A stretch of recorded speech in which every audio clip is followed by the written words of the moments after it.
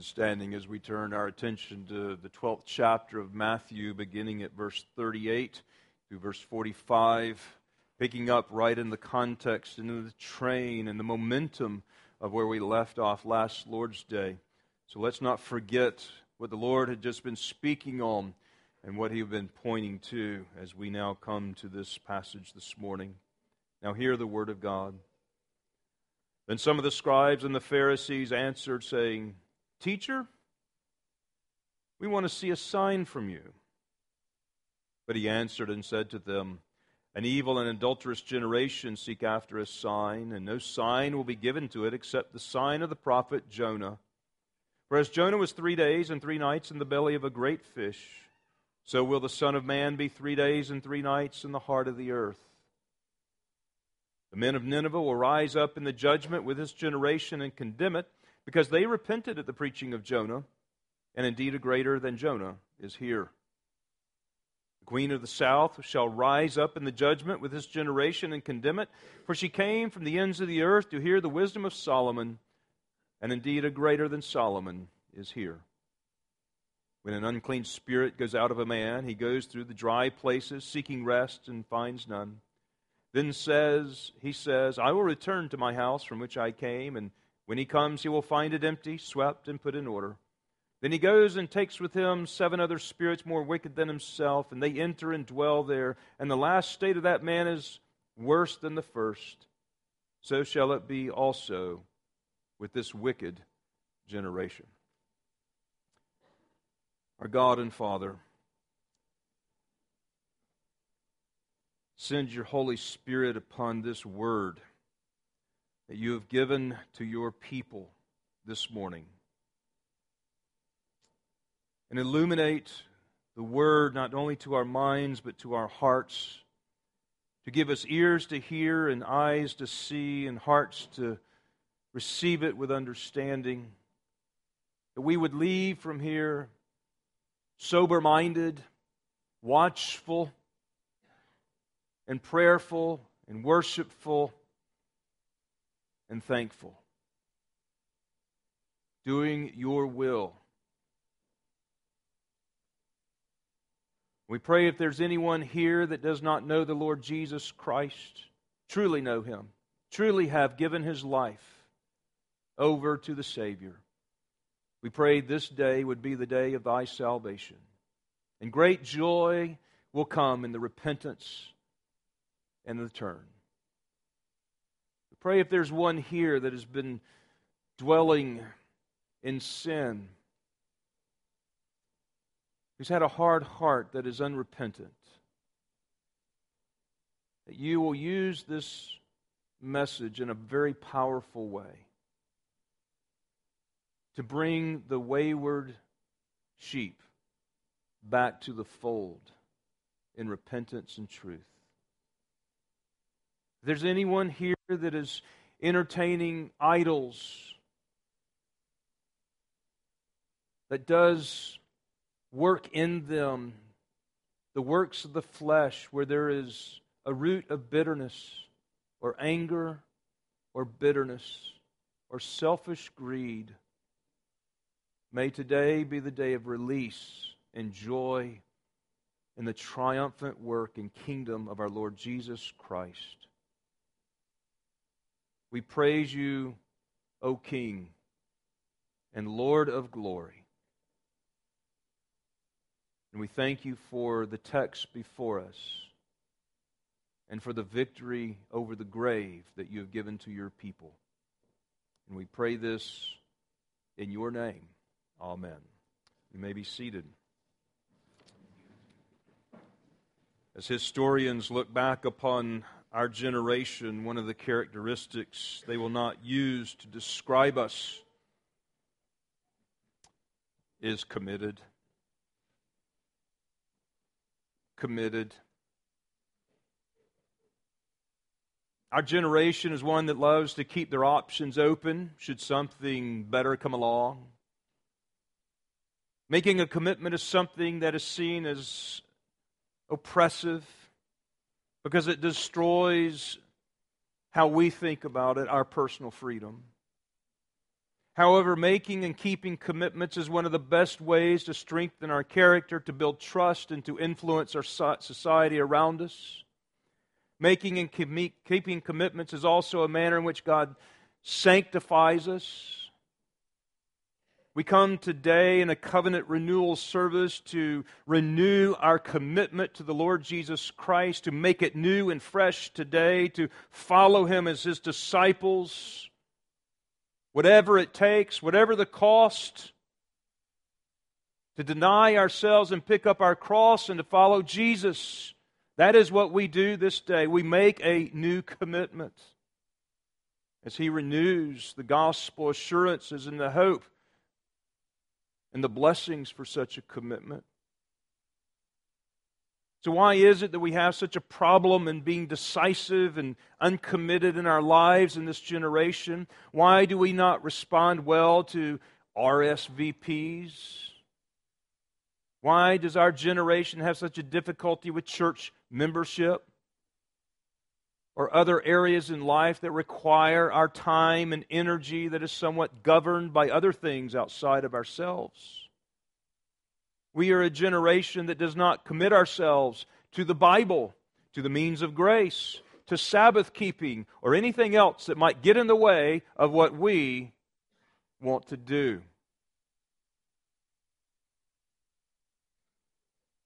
Perhaps we're too individualistic, too independent, too autonomous, and too self-focused to really be all in for Jesus. Whatever the factors that are involved, and I'm sure there are many, of which I cannot even comprehend, we are a generation that is indecisive and weak in character. And when I speak of our generation, I'm referring not merely to people in our own time, but I'm referring to a people also somewhat limited geographically. I'm particularly thinking of Americans. I can't really speak for a generation of people in another place or another land. Perhaps they're not as characteristic as ours here, but I can speak, I believe, for our generation. Well, the indecisiveness that we see in our own generation is not new.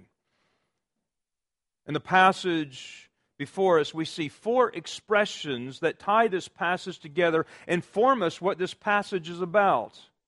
Let me point those 4 expressions out as we begin to see it unpack and unveiled before us. First of all, in verse 39, we see an expression that the Holy Spirit uses here: an evil and an adulterous generation. In verse 41, he says, this generation. In verse 42, this generation. And in verse 45, this wicked generation. The 4 expressions that the Holy Spirit used that pulls this entire passage together and brings the true meaning and the message to God's people then as well as it is today is this evil and adulterous, wicked generation. There's something about that Jesus wants to speak. What the Lord is doing is He is analyzing His own generation, the generation in which He ministered. And there have been many generations down through history that have had the same characteristics that Jesus is dealing with here. And I believe our generation is one of those, and why this passage is so relevant to us today. In our Lord's ministry in the first century, in this particular generation of those gathered around Galilee and Palestine in His area, the nature of His ministry, though it was widely and broadly disseminated, was largely unproductive in His generation. And this morning, that is the message of this passage to us: the indecisiveness of an evil generation. Since that's where this passage is taking us, and that's what it's all about here. We're going to consider that topic, the indecisiveness of an evil generation. Now, previously, our Lord was some very hostile Jews, the Pharisees and the scribes, but hostile ones that were accusing him of healing and casting out demons by the power of Beelzebub. But now he's answering a Jewish people, Pharisees and scribes, that are really more moderate in their spirit.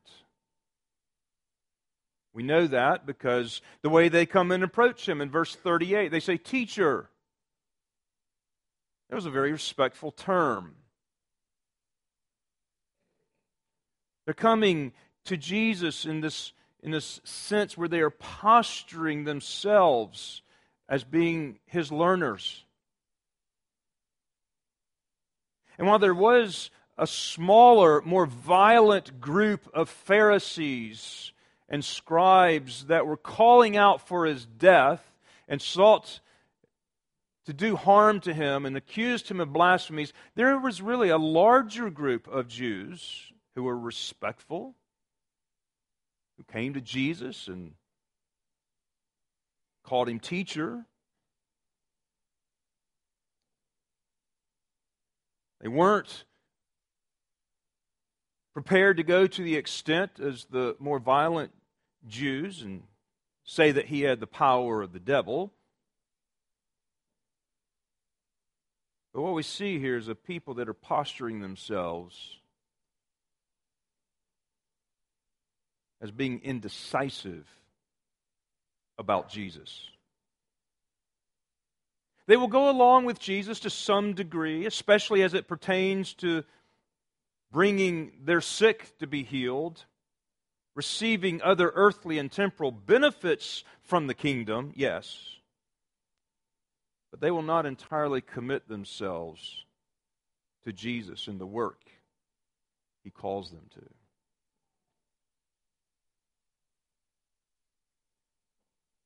If you were to single one of these Jews out, you would probably acknowledge that Jesus was a notable teacher.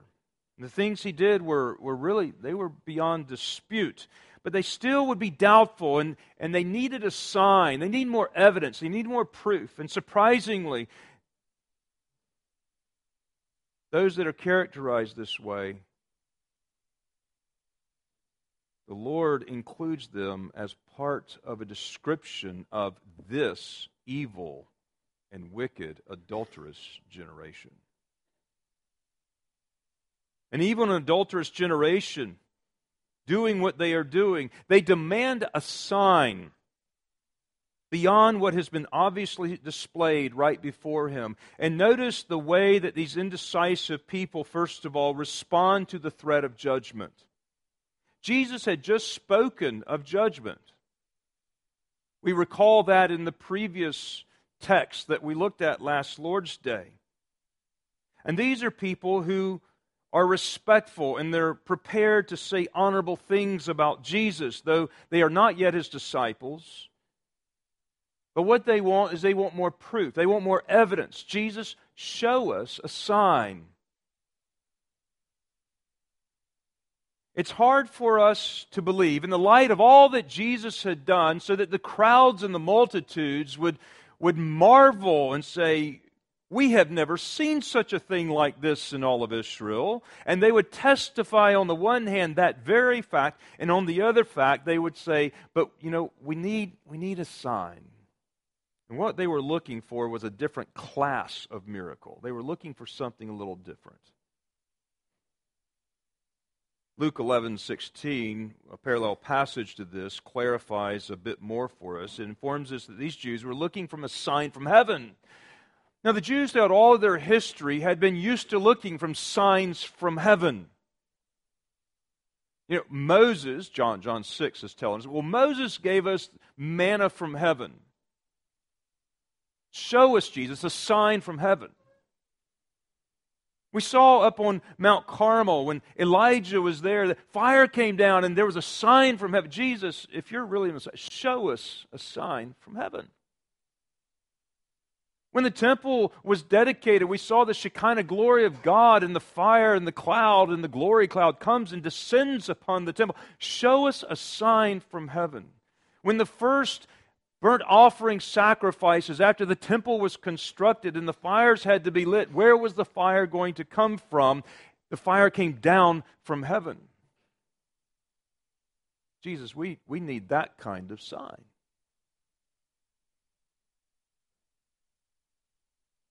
They wanted something more than He was showing them and what He was doing. He was the sign.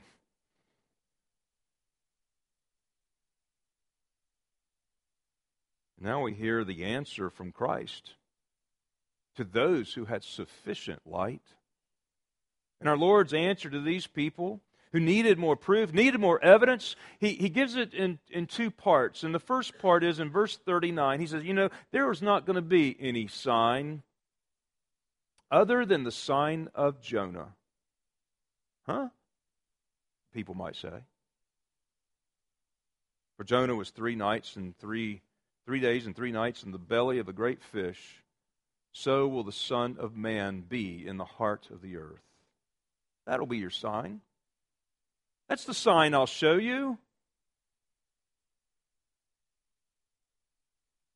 In the midst of all of the other signs that He was doing to verify His works, to verify His messianic office, to verify that He was sent from God, all of the miracles so that the crowds themselves, these people testified, we have not seen anything like this. He, in the midst of all of this, says, I'm not going to show you a sign except for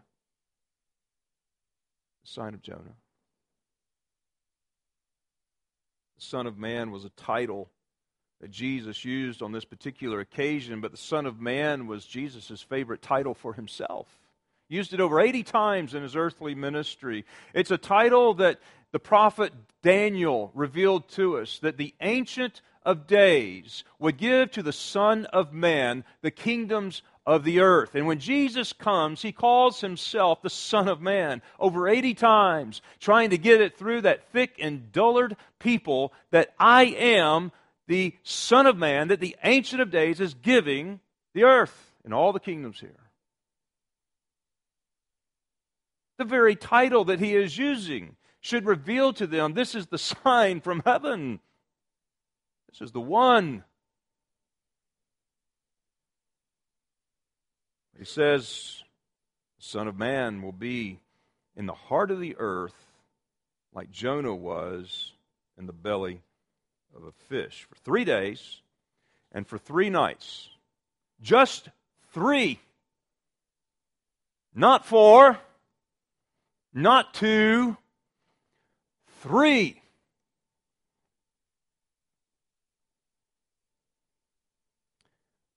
This does seem to be, ironically, a bit of revelation right here that His enemies seem to give some credence to, because we know that after His crucifixion, they went to Pilate and they asked for a guard to be placed over the tomb until the 3rd day. They weren't concerned about the 4th day, they were concerned about the 3rd day. See how these people can even play with and interact intellectually with the revelation that Jesus gave, but not embrace it into their hard hearts. Not uncommon to our own generation. And the sign that the Son of Man gave to them in that generation is the same sign that Jesus gives to this generation. And that is the resurrection of Christ. That is the sign. That's what's going on here. It's the Holy Spirit that gives conviction to the risen Christ. It is the Holy Spirit that has been given to the church to convict the world of sin and of righteousness and of judgment. It is the Holy Spirit that empowers the gospel to say yes and amen to the risen Christ.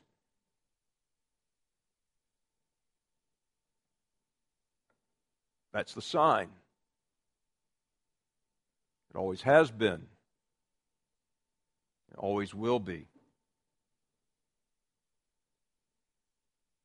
Now, it's not enough to merely believe the sign. It's not enough to merely believe the resurrection of Jesus. There's a difference in believing the resurrection, the sign that he gives here, and putting your faith in Jesus himself. There's a difference in one's head knowledge of the facts and the total life trust in the person as Lord and Master. There's a difference there. And until you come to the place where you acknowledge the death, burial, and resurrection of Jesus Christ to the extent that you turn from your sin and you repent, and you now take up your cross and you die to the old self and you follow Jesus as your true Lord and Master, that is the place of redemption. That is the place of salvation. That is the place of joy. That is the place of release. That is the place of victory.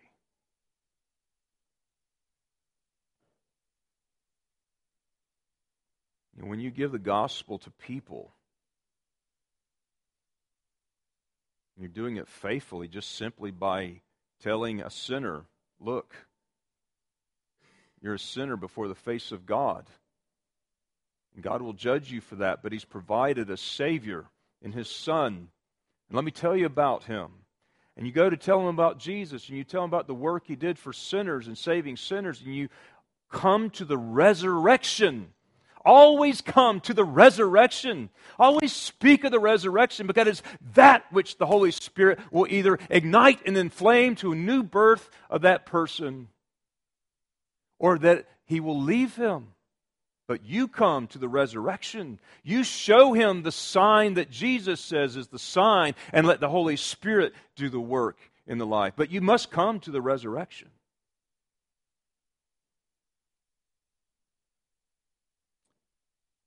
Folks, don't ever do your apologetics without referencing the resurrection of Jesus Christ. We can give all the evidence for creation against the other people of the world and against the science and evolutionist and the secular humanist. We can give all the evidence and proof for the existence of God that we can possibly muster up.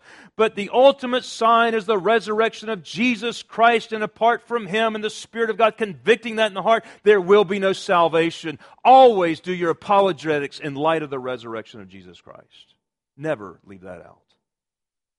If you're going to stand for the defense of the gospel or the defense of creation or the defense of any truth of God, you make it clear that you're not just representing the truth of God, you are representing the truth of God as is defined in the resurrected Jesus Christ, the Son of God. And now you've clarified it. Many people can give credence to God. Many people do so in the media today.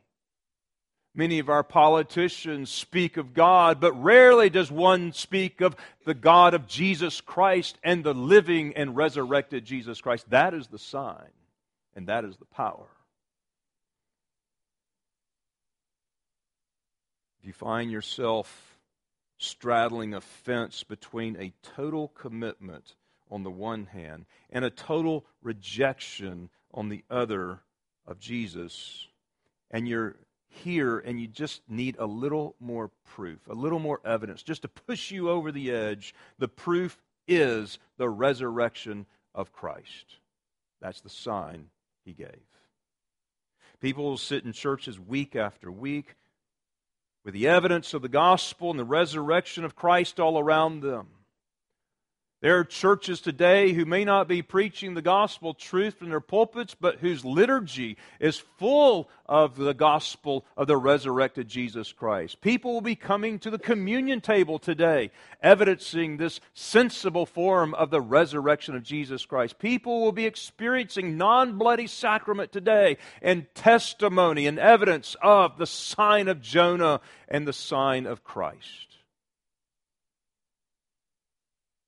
And yet their hearts will be dull with all that evidence, with all that proof, with all of the sign before them. And week after week, They have this abundance before them.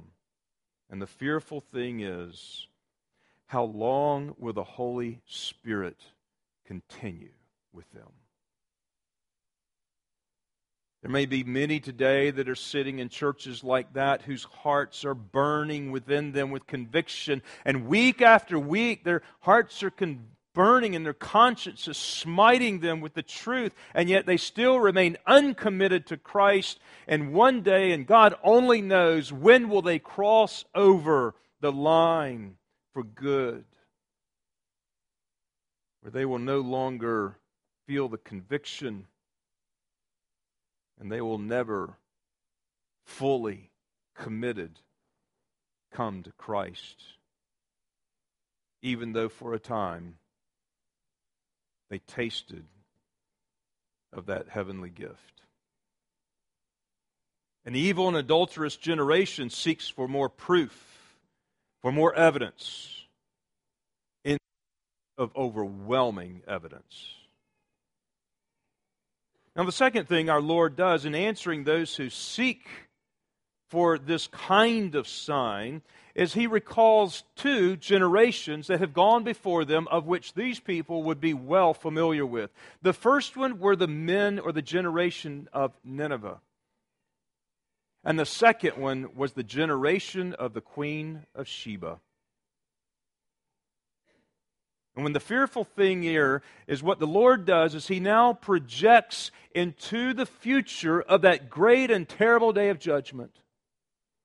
And using these two generations of the past, in light of the current evil generation, speaking of that future event to come.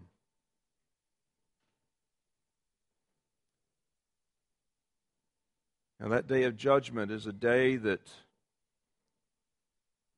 we don't really like to think about very much.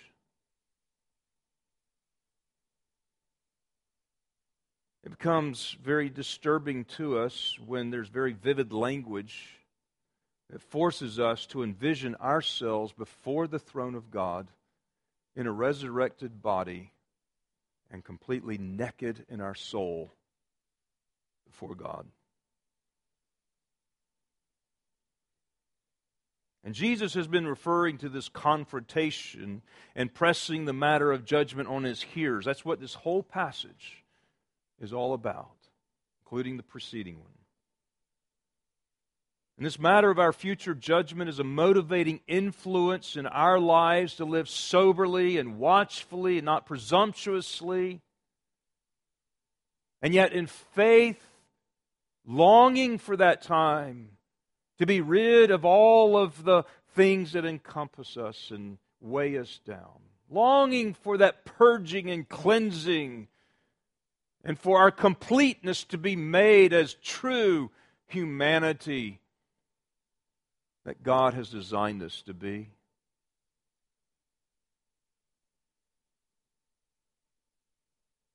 And there is a time for us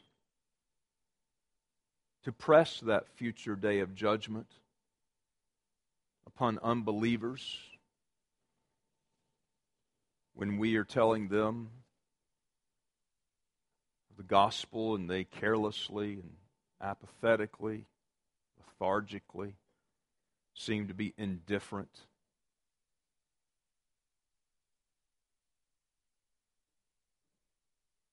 And what our Lord wants His hearers to see here is that in that future judgment, there will be other human voices that will stand up and point their fingers at them. It would be an awful thing if you were in a courtroom and the judge sentenced you to death and the whole gallery erupted when they heard and they cheered at the thought of now them hearing the judge condemning you to be hanged.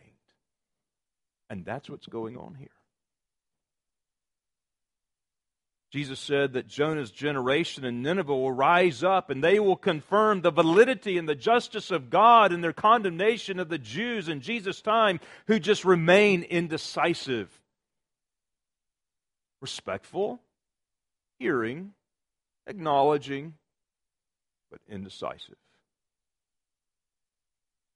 I mean, those people of Nineveh were people that repented when Jonah came. When they heard the word of God and God's word of judgment upon them, they repented with gravity and permanence like no other generation that has ever been described in the Scriptures. When the king of Nineveh heard God's warning, he removed his royal robe, he put on sackcloth and ashes, and he declared a decree for everyone in Nineveh to neither man nor beast to taste anything, to eat any food, to drink any water, but let man and beast be covered with sackcloth and cry mightily to God and turn from their evil way. Even for their livestock. They caused their livestock to fast. And the very things that their bodies needed, they forwent because they beat themselves on their chest and sought repentance. Yet they did not have the light that the people of Jesus' generation experienced. They did not have the light that we have experienced. And in the day of judgment, this generation of those in Nineveh will raise up their voices in the courtroom along with God and condemn those who are indecisive about Jesus. Second illustration was that which is taken from the Queen of Sheba. Queen of the South, as we know as the Queen of Sheba, who rose up and she made a great sacrifice of her time and her energy, traveling from quite a long and arduous journey across a difficult terrain to sit at Solomon's feet and to hear what God had done.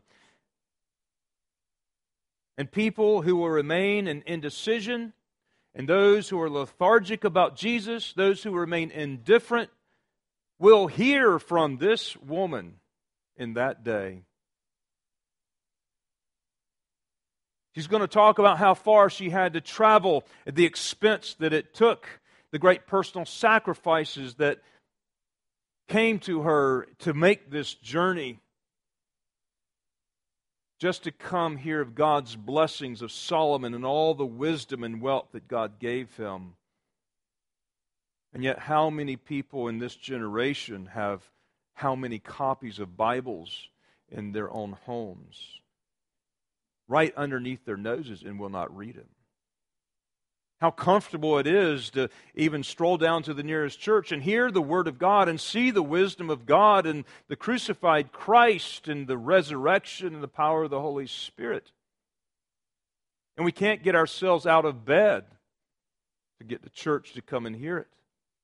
How many children only read their Bibles when their parents tell them to? And here we have a woman of royal nobility who made great sacrifices across a difficult terrain to hear the wisdom of God. And those who can just never quite make a commitment to be all in for Jesus will hear her voice in the day of judgment crying out with God, condemning that generation and this one. So little interest in the things of God. You can almost hear her saying, now, you know what? I didn't have Matthew, Mark, Luke, and John. I didn't have Romans. I just heard Solomon. And how many American churches this morning will hear her voice raised with the others in the day of judgment to speak out against them in vindication of Jesus? Because they just would not commit. They need to leave their options open. There might be some better things that come along. And they don't want to have to sacrifice their time, energy, money, or a whole day out of their week. So far in this passage, Jesus has given us a confirmation of indecisive people, where the resurrection will be the sign. The second thing he has done is he has warned of a coming condemnation that will not be merely of God's, but will be enjoined by those who never had the light or the privilege like they do, or even we do today, or even had the possibilities that they had or we had, and yet they have shown more spiritual aggressiveness and more spiritual interest than those who have had the light of God shed on them constantly. And now he comes to a very fearful part of this passage, still talking about this generation. In verses 43 through 45, when we hear the fearful consequences, not merely for the future, but for the present. For the present.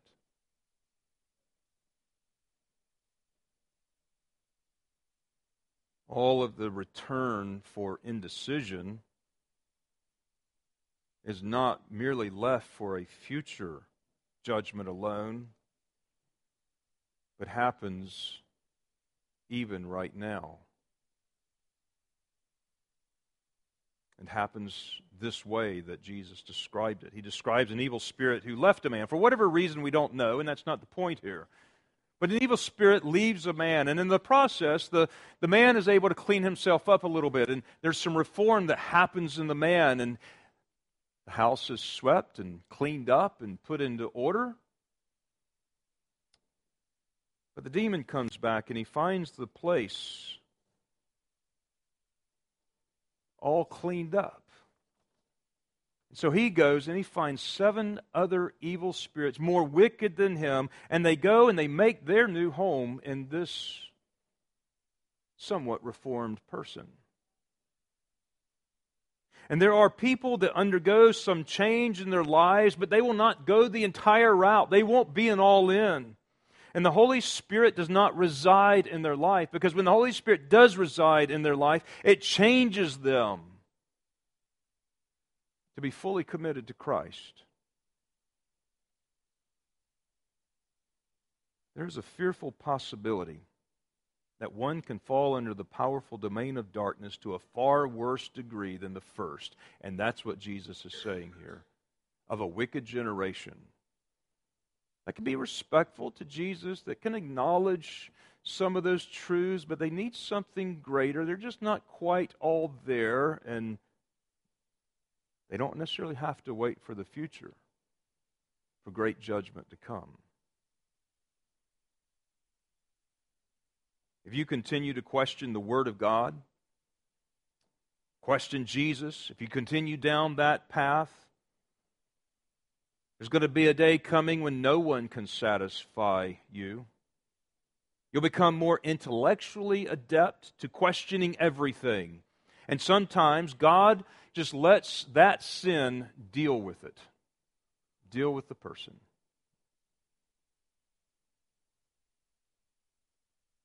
The very thing that we say that we want, that which we hang on to, He often gives us in order to deal with us. I've often counseled people, be careful never to want something too much, unless it's like more of the passion of God.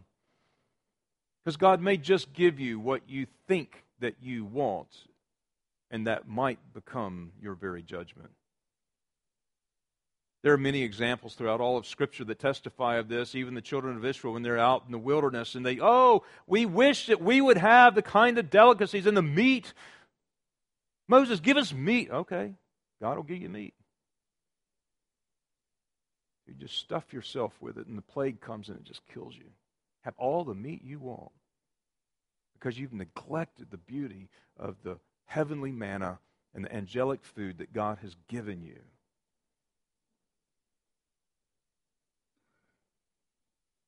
And the scary thing is that people are capable of doing things they never imagined themselves capable of doing. There's a powerful force of darkness that is far more powerful than you think, that can lead you to a far more than you would ever imagine yourself capable. There are examples of Christians where they go back into the bondage to such a degree that it almost seems reversible.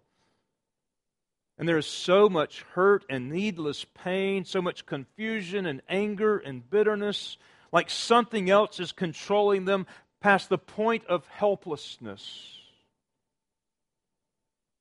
This morning I thought of 2 live examples in my life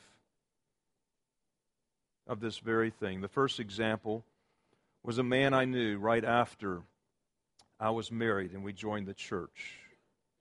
Chesley and I sat about right back there unknowingly in a young married group of people, and right after the service a young man comes up to us who was also newly married, and he invited us and treated us warmly. And first invitation to his home, we were in his home the very next Friday for dinner. He was the leader of the young married's Sunday school class, married to a very fine young lady who was the daughter of the pastor of the church we were then visiting. This man had been, in his former days, a very vile, fornicating, godless man on drugs. But he had a radical reformation in his life. He went off to Bible school and came back and married the pastor's daughter. But before a consent was given, we recall in a time when things were going really well. Now this is like the gem of the church. He was just a beautiful and in depth with character and meek. And boy, you better take care and provide. You better make sure. Marriage happened and years went by and kids were coming forth, and appears as though everything was going well. I remember going out on visitation with this man on a Tuesday night and visiting a home of someone that did not know Christ. And I heard this man giving the gospel witness to this unbeliever while I took care of the children and prayed quietly for God to break through over there. But this man, to our utter horror, went back to that old life. After a decade of being married and showing forth a sterling life on the outside, went back to drugs, went into adultery, which led to a divorce. And this precious, godly woman with 2 children was now left in a very difficult place. And to my knowledge, that man did never repent and come back to the Lord. I pray he did, and I just didn't hear. Another example, a friend of mine, a fellow elder, got the call to the ministry and went off to seminary. Gave his life to full-time ministry, and a man that I had participated in his ordination as a minister of the gospel. A man who became embittered in life, angry and dissatisfied, left his congregation, left his post, left his ministry, left his eldership, left his home, left his wife and children, and completely ran away from God. There was a bitter divorce, and his wife remarried. But praise God, I recently heard of this man's repentance that was genuine and sincere, filled with brokenness, regret, and remorse, declaring the righteousness of God and the thankfulness for His mercy. And like a prodigal son, he came back to his senses and he came back to his heavenly Father, and he's now going about doing everything he can to repair every broken relationship. Because God was not yet finished with him, and the Holy Spirit had convicted him of the power of the gospel, is at work restoring this broken man. And the hope was never lost. Where that point is, only God knows. You never want to test God. You never want to go down that path because there is so much pain and so much heartache and so much uncertainty that you may end up one day going way too far and never have really ever had the Spirit of God in you. Good people, let us hear the Word of God today and be fully committed to Jesus. That is our security. That is our trust. That is our hope. That is the sign.